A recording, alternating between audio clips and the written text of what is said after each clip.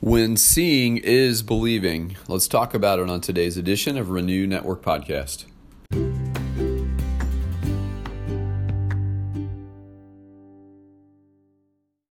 Good morning, my friends. We are moving on today in Luke chapter 24. We will be studying verses 9 through 12. You'll remember that yesterday's teaching had us with the women who had come back to the tomb to anoint and embalm Jesus' body with perfumes and spices, having an encounter with some angels who gave them the message that Jesus was alive, and that caused them to remember his words to them that he would be crucified and then rise again after the third day. And so this is the situation they were found in yesterday. And then the text today, they go to the apostles to share the news. And we discover that the reaction to this news was kind of a mixed reaction. And so as we get into the text, we'll unpack that a little bit. But before we head into the text, let's go before the Father. Heavenly Father, we love you today. We thank you for your word. We're grateful for the opportunity to study your word today. And we pray, Jesus, that you would open our ears and open our hearts and open our eyes to see and hear and experience what you have for us today through your word.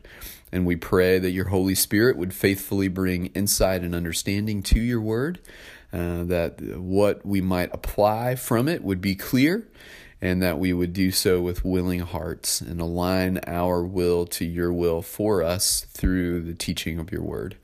Father, we pray that you would use us today in the places that you plant us, that we might have a witness for you, and that as we live faithfully for you, Lord God, the world watching would wonder about this Jesus that we proclaim. And we give you thanks, Lord God, that we can be found useful for your kingdom purposes because you have work for us to do, and help us to be faithful to it. We love you so much, Lord, and we thank you again for this time together. In your name we pray. Amen. All right, this is Luke 24, verses 9 through 12. When they came back from the tomb, they told all these things to the 11 and to all the others. It was Mary Magdalene, Joanna, Mary the mother of James, and the others with them who told this to the apostles. But they did not believe the women, because their words seemed to them like nonsense. Peter, however, got up and ran to the tomb. Bending over, he saw the strips of linen lying by themselves, and he went away wondering to himself what had happened. This is a beautiful testimony, and it is insightful for us because it gives us a lot of information that's helpful to understand. You'll remember before Jesus was crucified, his disciples were hiding out. They had all run away, and they were scared of the public reaction to them in light of the fervor and fury about Jesus and the chance of crucify him. And they were all running for their lives in a very real sense. They weren't sure if they were connected to Jesus, if they would be next. And they were uncertain if they were really, truly ready to pay the ultimate price for their devotion to Christ. And so they're hiding out, and they're afraid, and they're confused, and they're brokenhearted because their Lord has been killed. Their expectation, as their insight into his identity was growing, that he would be the anointed one of God, the Messiah who would save Israel. But they didn't expect their Messiah. They didn't expect God's anointed one to be killed. And so they're licking their wounds and brokenhearted and full of sorrow as they're wrestling with all that's happened during this week of Passover. And Luke tells us in verse 9, when the women came back from the tomb and met up with the 11, and it's notable that they are now beginning to describe them as the 11 because Judas, you'll remember, was the one who betrayed Jesus, and he's now clearly no longer part of the fellowship, and all of the others. And so the wider group of disciples, they were all cloistered together, probably trying to offer each other solace and comfort in this time.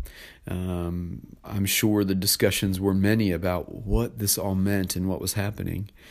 And Luke reveals in verse 10 the identity of the women who had come back with the spices, and there was another small contingent of women with them, not numbered or named. But the ones who are named are Mary Magdalene, Joanna, and Mary, the mother of James. And these are the women, and along with the other small group with them, who go back to the apostles to tell them what they had seen. Now, verse 11 reveals that the reaction to this news was kind of a mixed reaction. Luke says, "But they did not believe the women because their words seemed to them like nonsense." It seemed incongruent with the facts that they knew that the tomb would be empty. But the women had the angel encounter where the angel spoke, "He is not here, he is risen," which caused them to remember Jesus' own words. And when he said, "The Son of Man must be handed over to sinners and crucified, and on the third day be raised again." And as they remembered these words, they had their aha moment. But for the apostles, it's not sinking in. It seems incongruent with the events of the week, the things that had just happened a few days before. Jesus' body was dead. Dead bodies don't walk out of graves. So the only way that that dead body could come out of that grave would be it was stolen, or he really was raised to new life, which would aim in the direction of resurrection. Now, there were some in the religious elite who did not believe in resurrection, but resurrection was not an uncommon teaching. The idea of life after the grave was not an uncommon teaching from their viewpoint, and so it would not have been something entirely unusual to them, but it was not what they were looking for, and they were not connecting the dots yet in the same way that the women had as they had their angel encounter and they remembered the words of Jesus that he would in fact rise again. And so we're told in verse 12 that one of the remaining 11 apostles jumped to his feet and ran to the tomb. And Luke reveals that that one was Peter. Peter, who professed to Jesus before his betrayal and death that he was ready to drink of the same cup and that he was ready to die for Jesus, who so very quickly then betrayed him, as Jesus predicted.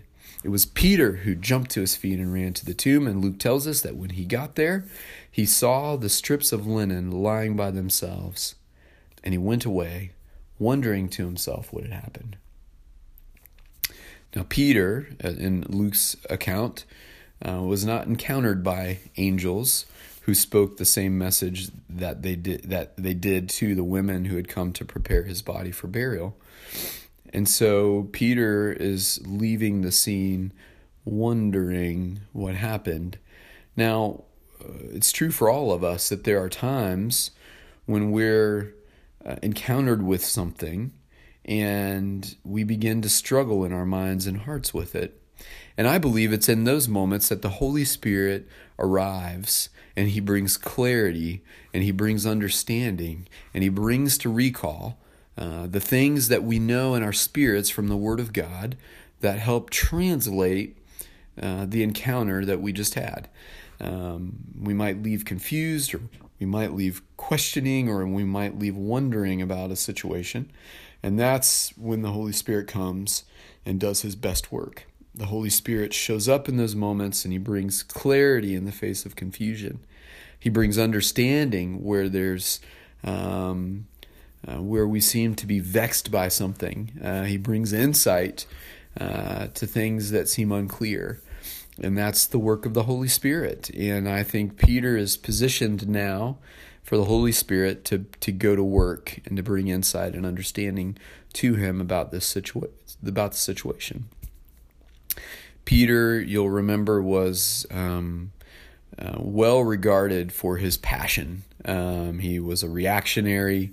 He was often acting before he thought through the consequences.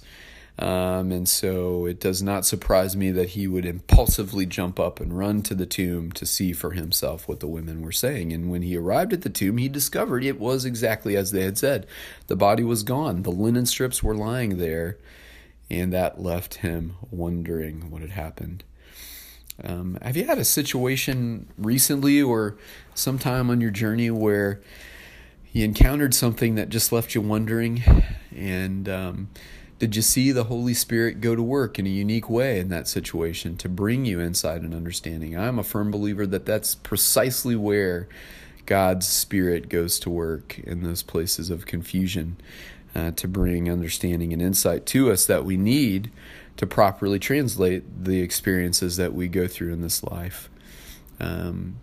We can take the experiences we encounter, the things that happen to us spiritually or otherwise, at sort of a face value read.